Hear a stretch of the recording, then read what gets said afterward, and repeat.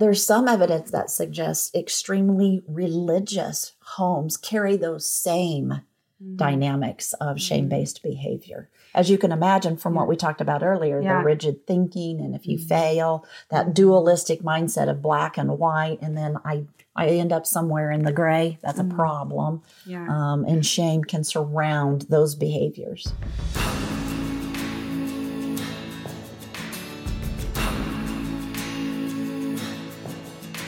I'm done with believing these lies. Oh, I'm done with believing these lies. This is the All at Once podcast for women and those who love them. We are God's image bearers, exploring ways religion has been distorted to silence the marginalized and to justify abuse. We are Christians, seeking to comfort, heal, and free people from the pain caused by our own religion. We carry much, like all of humanity, all at once. I'm Kelly Browning, and to God be the glory.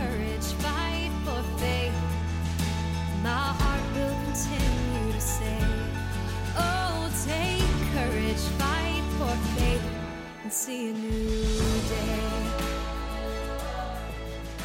I am familiar with pain. Sorrow fills me as I grieve the loss of relationships over the years due to me breaking free from the mold in my political views and with my views regarding women. I am familiar with being rejected by those who claim to love you no matter what, when their actions and words say that what they really mean is that they'll love you as long as you think like them.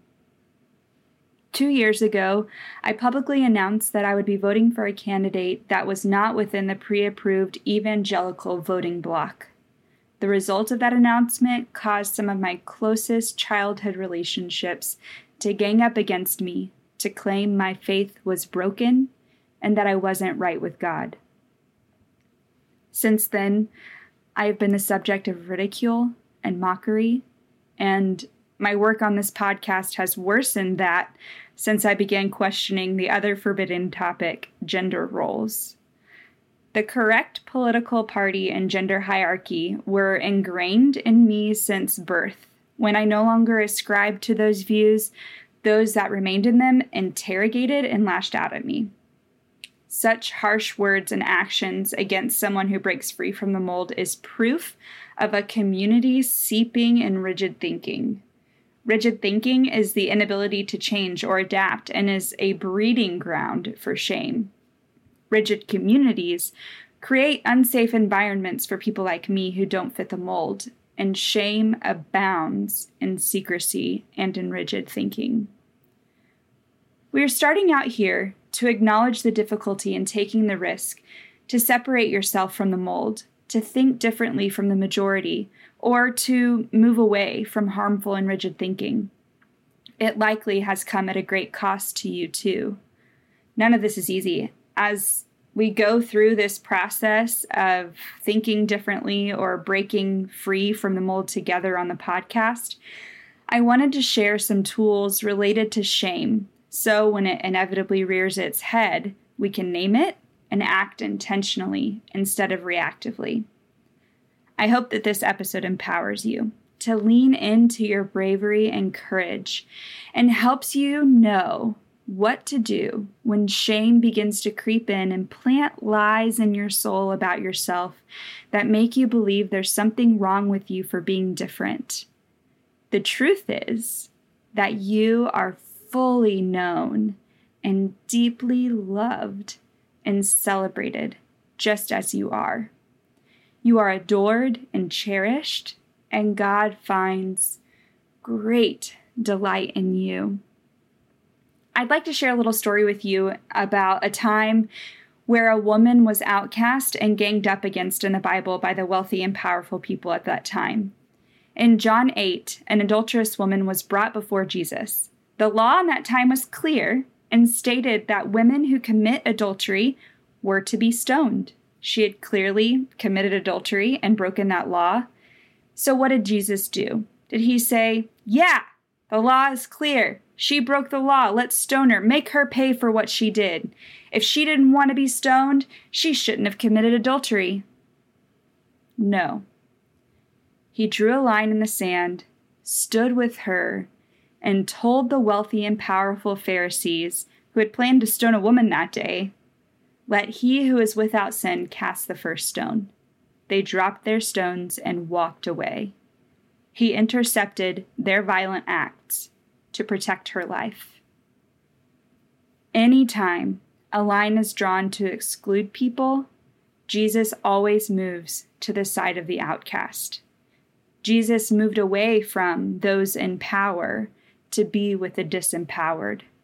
She was fully known, fully loved, and protected by Jesus, just as you are too.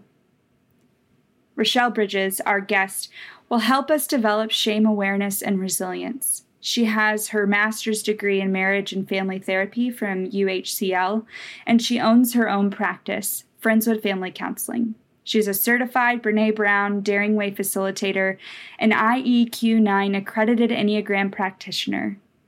So, take what is good and beneficial for you and leave what isn't. Here we go. Rochelle, thank you for being with us today. I want to kick off the interview by asking, why is our culture still rooted in 16th century Puritan values? That's a really good question. And I have thought about it for a long time because so much of my own personal experience related to the Puritan values has been negative experience. And so I asked myself, what is it that draws people to it? What keeps people enmeshed in it? What keeps people believing so wholeheartedly in it? And I would say that I think that if people have grown up in a family where there's a lot of chaos and there's not a lot of guiding principles leading the way for children, or for people who have their own internal chaos, that it is very attractive to find something that says what is right and what is wrong and how to progress in life. So sort of some guiding principles with that. I know that my worldview was heavily shaped in a negative way, just coming from a very conservative culture, having that emphasized in my own family of origin, also being raised in a small town of 700 people. So I grew up sort of with this idea that people were always watching and waiting to see if you were going to take a misstep so that they could report that and it would get back and then there would be punishment from that. So my worldview has a very negative shape to it. But I can imagine that if people didn't have structure in their life, that somehow they would find value in having some guiding principles in that way. I find that interesting that I've heard, that information is power, right? And so in the realm of Puritan views and the Puritan culture that we still very much so cling to, which is rigid thinking. And so this is the way that these are the rules. If you follow the rules and if you fit into these rules, yay, you are praised. But if you step outside that rule, or if you question a rule, or if you move outside of that rule in any way and someone sees it, that person then feels like they have power over you. And I'm just wondering, these rigid views and this rigid way of thinking, how is it harmful to think rigidly? What are some scenarios that kind of would trip us up if we continue existing in very rigid thinking and views? Well, it has been my experience, I would say, in working with a wide variety of people over the past several years in counseling. There's a common theme that I see among rigid thinking, and it is a tendency to either get stuck somehow in your life by the rigid thoughts and thinking, or to really severely limit the possibilities of what you might do with your life. And being stuck, I would say, is the one thing that is almost intolerant to people. I hear that constantly when people come in and they're talking about feeling immobilized or paralyzed and they can't move forward and they're not sure which direction to take or what step to take. And it's a very intolerable place to be for most people. So it can be immobilizing, it limits, and it gets people stuck. I think that one of the things that I would say is in my own personal experience, my family had a belief that Girls did not follow a boy to college somewhere. It was just one of those things that we didn't do. And it showed weakness for a woman to follow a man to college. And so when it came time for me to go away for college, I was somewhat dating, who I eventually married. And he wanted us to go to a college that we could both go to up in Newberg, Oregon. It was a friend's school. And I could not do that because the family rule was girls do not follow. Girls would be weak to follow a boy off to college. And so I chose to go to a different college. And I went to the West Coast and went to college there. And he stayed behind. And because of that distance, we didn't really get to know how each other functioned in the day-to-day. And consequently, we ended up getting engaged and we got married. But our first year was a tough one. We didn't know what the day in and the day out looked with each other. And so that rigid thinking, this is just a little microcosm of how it got me stuck into one way of thinking. It got me focused on something that really wasn't good. So the rigid thinking was, a girl is weak if she follows a boy to college. And one way to challenge that is to use one of two words. One of them is the word but. So when I think about if I'm getting stuck in a rigid thought, I will put that rigid thought or that thought down on paper. And so girls don't follow boys to college because that's weak. And then I might add the word but to it and say, but sometimes it's beneficial. Yeah.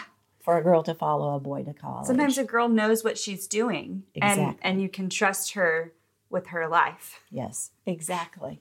And then another word that helps is the word and. You know, girls don't follow boys to college because that's weakness. And yet sometimes it's a strength because it can be beneficial to the relationship or whatever. Yeah. So that rigidness keeps us from considering the second part of that sentence. Yeah. And that's where we get limited and sometimes just stuck. When we break the rule or when we question the organized community or religion, when we are like, wait, I'm not buying this anymore. I think that contributes a lot to our shame. So if you could just talk a little bit about why shame is just so rampant in our society. And then later we'll talk about how the church has a role in that and how all of that is connected. Sure. Yeah, I would say shame is rampant, probably mostly because we just don't talk about it. We walk around as if it's not a part of our emotional capacity when the truth is every single one of us has shame. And so shame, the perfect conditions for it to grow are secrecy. So by not talking about it, we're actually empowering shame to grow, both internally and in our society in general. And so I think it's important just to recognize one of the very best things we can do is start having conversations about it, how it shows up, what it looks like when it shows up, where we see it in our own lives personally, and how that plays out culturally in our communities or in our church families. I would say from my own personal experience, and I'm going to leave it at that because I'm not an expert in church theology or any of that, but my own personal experience, I would say shame grew greatly. And I believe I can say I see this with my own clients in conditions where there is a critical, judgmental, and condemning attitude among the people, either in your relationships or in your church family, or in the culture of your community. And so whenever critical, judgmental, condemning behaviors are also combined with that rigid thinking, it sets up the conditions for shame to grow and to be rampant. I'll give you just a little example, and this is a silly one, but it's practical. I remember when I was about 6 or 7 years old that I played with a lot of kids in my neighborhood who were poor and non-churched kids. And so I was exposed to a lot of things that were not churchy. And I remember because of that one day I was outside playing by myself, doing nothing in particular. As I remember, I was just running around the yard. And for whatever reason, the word gosh slipped out of my mouth. And it terrified me that I had said that word. It stopped me. It literally stopped me and froze me in my tracks. I felt so remorseful and so terrible. And I remember going in and saying to my dad, Dad, I have something terrible to tell you. And I told him that I had said, gosh, and we sat down on the couch, and he very seriously said to me, well, we need to take this to the Lord, and we need to pray about this, and he will forgive you. And so we prayed, and I don't remember anything about the prayer or anything about what he said that made me feel forgiven. I remember only that I felt ashamed, that I had done something. And it seemed to me by my dad's very serious taking of that, that it was a really, really terrible thing that I had done. Yeah. And that's where a lot of shame. I had enough experiences of that over the years in my family, but also in my community because it was so small, of condemnation, judgment, critical attitudes, of people reporting again those missteps and that information getting out, and it being a culture of just being watched constantly. Yeah. And so it just emphasizes over and over until that becomes a worldview. And I would say it's greatly shaped my worldview, limited it, and immobilized me in ways that I feel like my life wouldn't have been that way.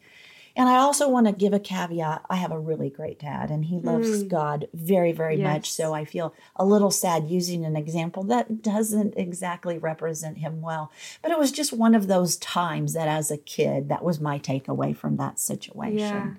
And was a small microcosm of something bigger. Yeah. Yeah. But as you were talking, I feel like it's really important to note. So in the very first episode, on the podcast, you can hear about how I talked about reporting a sexual assault. And when you were talking, it reminded me of the feeling that I had when I was a child after the assault took place. And it was a feeling that I already knew, even as a small child, that what happened to me was only supposed to happen when you were married. And I remember feeling so ashamed that I couldn't tell anyone what happened because I would be in big trouble because I didn't prevent the assault from taking place, And I knew that now. And what happened when I reported it to the police is all that shame melted away because I received the validation from law enforcement officials that what happened to you was sexual assault, which is a crime. Yes. And is punishable in the state of Texas. And that's what happened. It just became so clear that what happened to me, I was not an active participant in.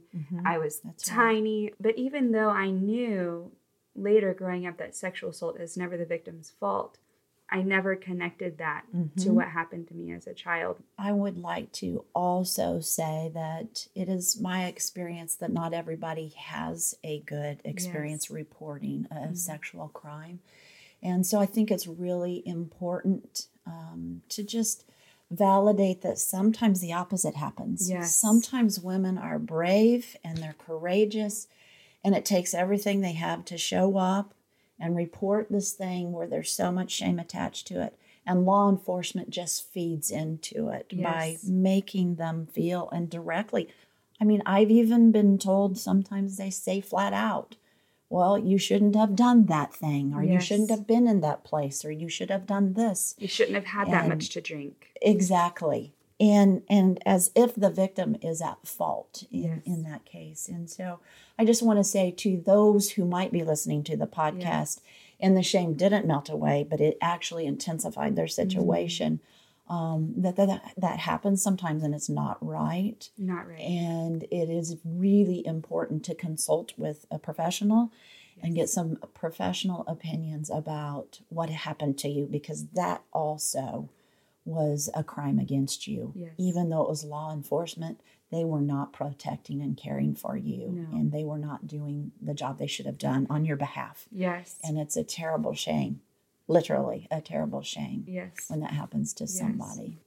The sooner you talk about even the experience of reporting, and the sooner you talk about all that, the sooner with a professional, with an advocate for you, with a therapist, whoever it is that you can talk about it with, the sooner that will that validation you'll receive, and the sooner the shame will begin to chip away.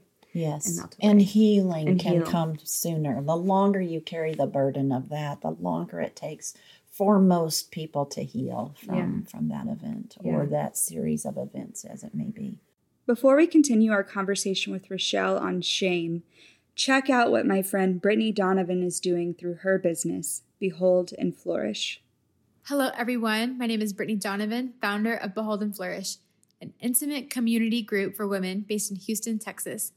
Our biggest desire is to create an atmosphere for women to rest, create, and grow. We long for each event to be multi-generational and believe that the collaborative uniqueness of all seasons of life have something to contribute to the table.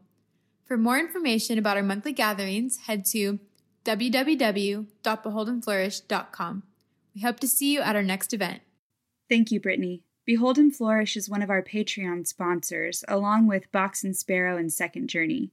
Check out our website, allatOnce.us, to become a monthly financial patron. The first 10 patrons to sign up at $10 or $25 a month get some swag from these beautiful female-owned businesses, along with some All at Once swag. All at Once swag, just so you know, can also be purchased separately on our website, allatOnce.us. We are immensely thankful for your listenership and for your financial support. Okay, now back to Rochelle. Where do you think shame originates? I'm going to talk about it from two perspectives. One perspective is that, in fact, I want to put it this way. I want to talk about the dynamics of shame first, because I think one of the most helpful things is that most of us don't know what shame is. And so it is a chaotic emotion, and it's a powerful one. And so I want to talk a little bit about that first and then come in with the second part of that question, if you don't mind. Yeah. I would say that shame often, when we don't know what it is, shows up in a very complex way, and yet also a very strange way. I may be just going about my business. I'm walking down the street. I have an encounter with someone. That encounter blindsides me. I think I'm just saying hi, having a friendly exchange with somebody, but out of nowhere, all of a sudden, because of this encounter, I find that I feel like someone just cut me open and fully exposed all those parts of me, those shadows parts of me that I don't want anyone to know exist inside of me. And that sense of exposure, because I'm not just admitting to you about my shadow side, but it just happened. It just happened out of my powerlessness and my unawareness of the situation, that this exposure happens. And because of that, it creates this sense of violation. So that complex blindsidedness, feeling open and exposed, feeling then violated from that, puts us in a position where Brené Brown says that we would do typically one of three things. One of them is to move toward the person in that conversation. Oh, I'm so sorry I said what I said. I never should have said that. Let me make it right. How can I make it right for you? And so we move toward them, or people please, try to smooth it over, make it right, and make the shame go away. So that's one way to deal with it. Another thing we might do is move away from the situation, like, well, that really didn't feel so good. And so I think I will not be in touch with that person for a while, because I need some time to kind of figure out what was that all about. I need time to heal. And sometimes we'll even put up just a little bit of a barrier around our heart to protect us from the shame that we're feeling and pull away from somebody. And then the third way, Brené Brown says, is sometimes we actually use shame to shame other people. Yeah. And it's a form of getting aggressive and to get somebody to back off. And so I may actually say, oh, you think I'm an idiot? Well, let me tell you, last week, remember when you, and I will just go put that shame right back on you because I don't want to take it and I don't want to carry that with me. And so those dynamics, remember, getting blindsided, feeling open and exposed, feeling violated, create these conditions. And you can hear how chaotic that must be. It's disorienting and unsettling, and it's all just unraveling in the span of just a few seconds is how it generally feels. And if we don't know what it is, we are sitting there in this place of chaos. And so I like to tell my clients, and I'll share this with your podcast audience, that one of the very best steps is to be able to name what that is, to recognize this came out of nowhere. I feel exposed. I feel violated. Oh, I know what this is. This is shame. This is what it feels like. It's very disorienting when you don't know what it is. What you'll find is as you begin to understand it and know when it's happening inside of you and you give it a name, it settles some of the chaos to the point where sometimes we can actually make a choice about how to behave. And we don't go automatically into move toward, move away, move against, but we actually will stop and pause for a minute and decide, okay, what am I going to do with this kind of a thing? And so being aware of that. And then there's one little secret that I like to tell people about shame. Because when it happens, we feel so exposed and it feels like whoever we're with, or if this happens in front of our peers or at a meeting or in front of our community, that everybody sees those parts. That's just a feeling. It's a feeling of exposure that happens, and it's just a feeling. The only thing anyone around us will know is what we do. So they'll notice if we people please. They'll notice if we kind of move away, and they'll notice if we move against, but they do not see all of those damaged and defective parts of us that we work really hard not to see. And sometimes just knowing that is a huge comfort and allows us to show up and be a little bit more authentically. So I like to just talk about the dynamics of shame and how they get in there and what they are. And I hope that you can get familiar with that so that you don't feel blindsided. After a while, the blindsided tends to go away. So let me provide an example of something that often causes shame in me. I might have an encounter with someone who I might admire a lot. And this person will kind of check in on me and say how I'm doing. And I might fumble through the or at least I feel like I fumbled through the conversation a little bit. I might feel like, oh, I overshared, or, oh, I didn't share enough, or, oh, I was just so awkward. You're so awkward, Kelly. And I leave that encounter, and here are some thoughts that might that often pop into my head. And I know it as shame now, but then I didn't. Kelly, you're not lovable. You're so difficult. You're not lovable. Oh, that's hard. You can never get it right. You're never going to be able to succeed in social situations. You're never going to be able to be a public speaker. You're never going to be able to, you know, all these never statements, or I've always been, or I've never been. And which is rigid thinking, by the way. Rigid thinking. Always and never. It's all connected, right? Yes. And it's so helpful when I'm in those situations, just like you said, to name it as shame. Wait a minute. This person loves me. I know that they love me because they tell me, because they show up for me, because they just initiated contact with me and had a conversation with me and smiled at me. And so I try to use my brain and look at the facts and remind myself of how I feel towards that person. I feel delight, and then it kind of it stops that shame spiral from happening. And when I name it, and I can move away from it, and then I can still be in contact with these people who I feel like I've been really awkward with, but really I've not been awkward. I've just been a normal person. And I like that you brought that up, because that is the natural outcome from that type of thinking, as we tend to spiral down. That's what shame does. It spirals us down into kind of a dark place because the thinking around it is so negative, and the thinking is that shame goes all the way to our core. So at the very core of who we are just are really rotten people. You know, that's the message, and it just spirals us right down. And stopping it, like you did, and putting it in a context is the way to overcome it.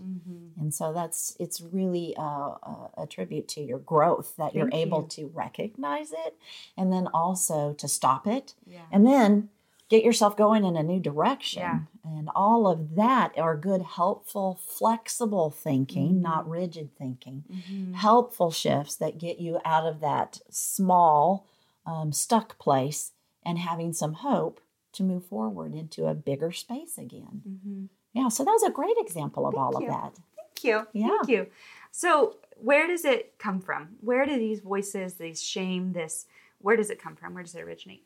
I would say that I have two theories. So take it with a grain of salt. These are my two theories. Okay. But I have been a student of the Enneagram for a while, and I would say some of my learning in that realm is that there are some personality types that are more prone to shame than other personality types. And so there is a propensity, I would say, in some personality types in and of themselves to become a person of shame or to lend themselves to situations where shame is what they take away from it, where other personality types might not in that same situation. Yeah. So I think some of that is probably built into our personalities. Then I also think that some people grow up in shame-based families or shame-based communities, church families, communities. I think that when you get a message over and over about your shortcomings and your faults, rather than putting them in a context of guilt, but shame on you for those things, when those messages are getting clear, then that creates the conditions for shame to continue to grow and develop. I want to give you an example of the difference between shame and guilt, because guilt is very helpful to us and shame is not helpful to us. So I let's just say, for example, I am running around trying to get to work on time. I pick up all my papers. I'm dashing out the door, and in my haste, I spill coffee down the front of my outfit. I've ruined it. Now I'm especially late. And if I go into shame, I will say things like, you're such a klutz. You can't do anything right. I can't believe anybody would even pay you to work for them. And I get into this really negative headspace that goes right to the core of who I am, telling me how defective and how flawed or how broken that I am. Mm-hmm. And that is one way of dealing with that situation. But let's take the same situation, rushing around, spill my coffee, running late. I go into guilt. I will say to myself, oh my gosh, I'm going to go to bed early tonight. I'm going to wake up 30 minutes early tomorrow because when I give myself plenty of time, I'm less likely to spill my coffee on myself in the morning. So guilt produces the hope that by making a change or two, things can have a better outcome. It's very different than shame. Shame goes to the core. It says at the core, I'm rotten and defective. And guilt says, I have options here. I just need to change my behavior. Mm-hmm. And so just being able to tease out the difference between those two, I think is very helpful in understanding shame. Mm-hmm. So shame sends the message, you are bad. And you can see why that's not a helpful message. Right. And guilt sends the message, your behavior needs to change. Your behavior is bad. And that gives us some hope that we have some resources to be able to make that change. Can we revisit the Enneagram and how that is connected to our understanding of shame? Sure. So one of the things that I would say is if you're familiar with the Enneagram, you know that there are three main triads. The 2s, 3s, and 4s are over in the feeling triad. The 5s, 6s, and 7s are in the thinking triad. And the 8s, 9s, and 1s are in the body or the gut triad. Mm-hmm. The 2s, 3s, and 4s over in that feeling center are more likely to be impacted by shame. It's a dominant emotion for them. I'm not sure why that is the emotion that is more dominant for them than the other types, but there is enough evidence from different authors that I have read to suggest that that is a dominant emotion. And so that puts them maybe a little bit more vulnerable to shame than some of the other types. And so that's kind of my understanding about that. And I would say I'm a 3. I'm right in the middle of that heart triad. And it definitely lines up with my experience of how shame plays a role. I am married to an 8, and anger is the predominant emotion of the 8s, 9s, and 1s. And that's what it is for him. I just see it played out. It's so obvious. I go to shame. In a given situation, he's going to go to anger. And so there's something to those triads in the way that some of our authors and researchers ahead of us have gained wisdom from them. There's something to it. And I think that's one of the ways that shame can kind of play its role.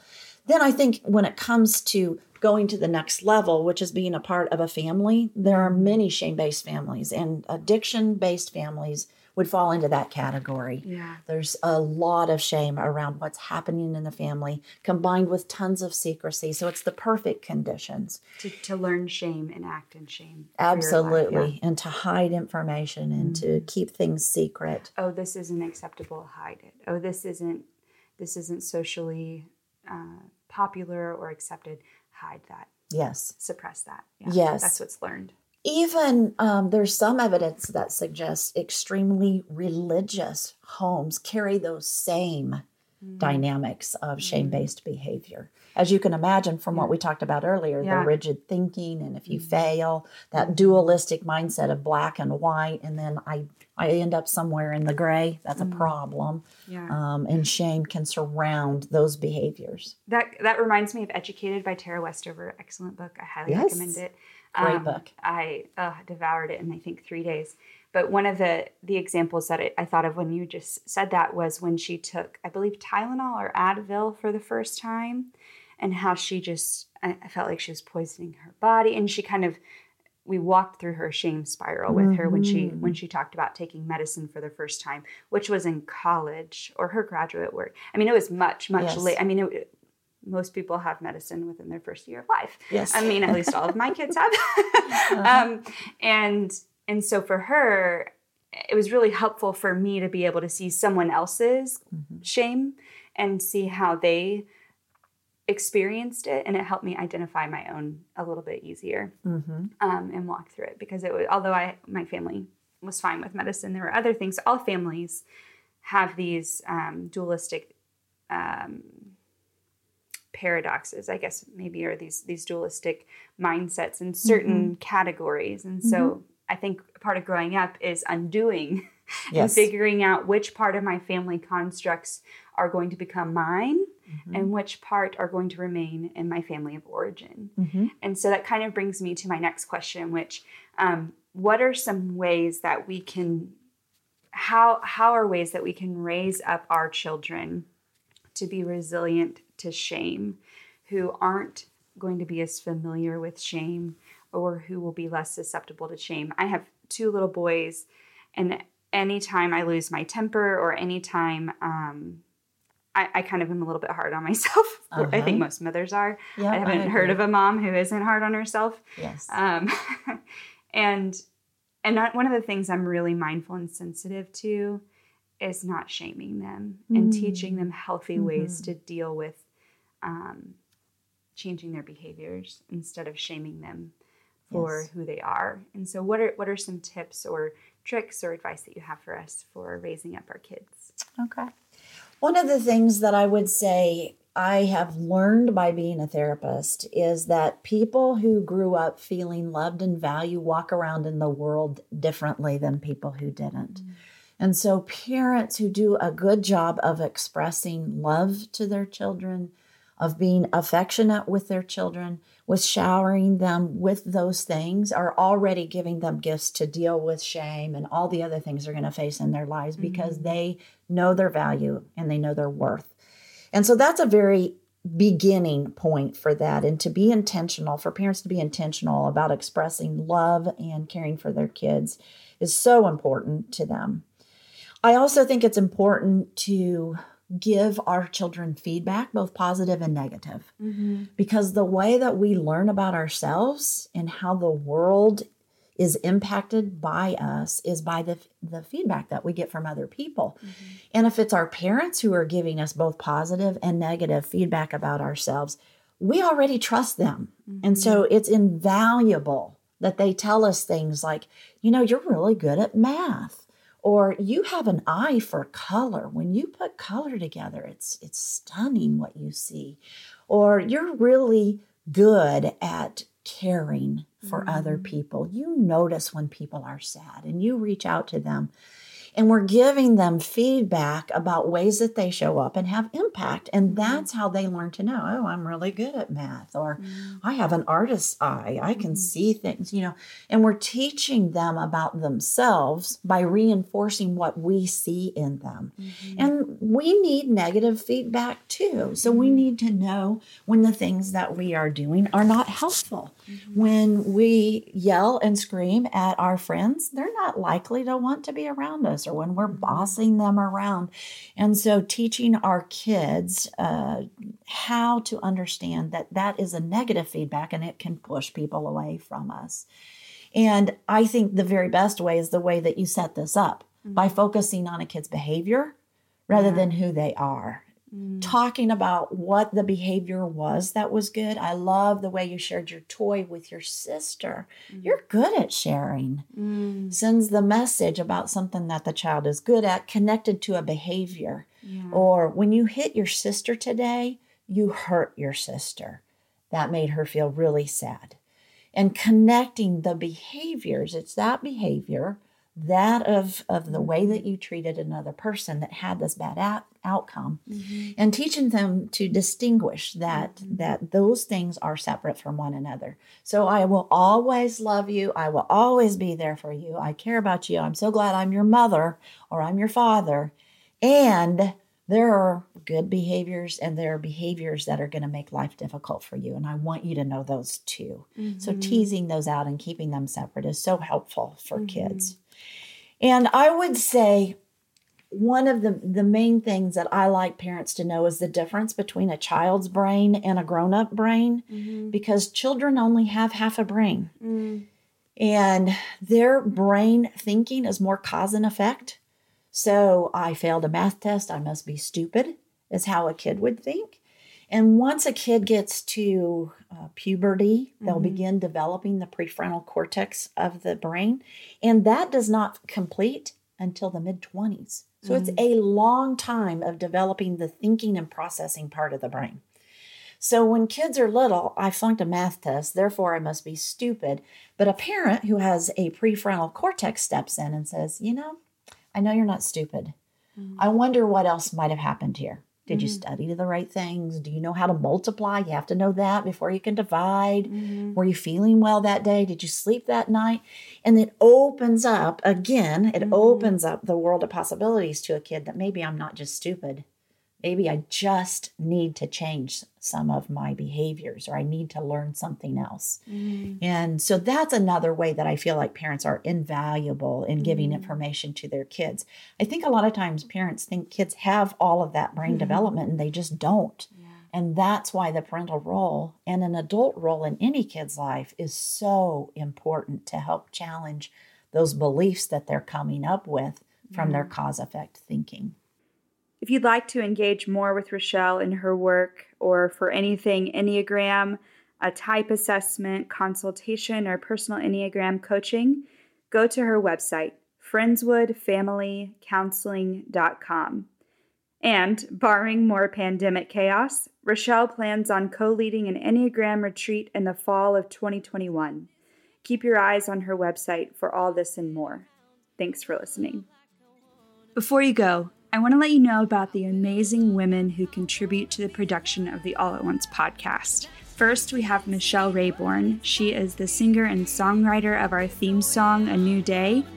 You can find this song and more of her work anywhere you get your jams. Other contributors to the podcast include Sarah Jordan, Molly Bays, Taylor Diggs, Maddie Scott, and Samantha Gall. Thank you for your hard work to get us to this point. Also, remember to visit us on our website, allatOnce.us, to become an email subscriber, a monthly financial patron, or to buy some swag. Thanks for listening. Take courage, fight for faith, and see a new day.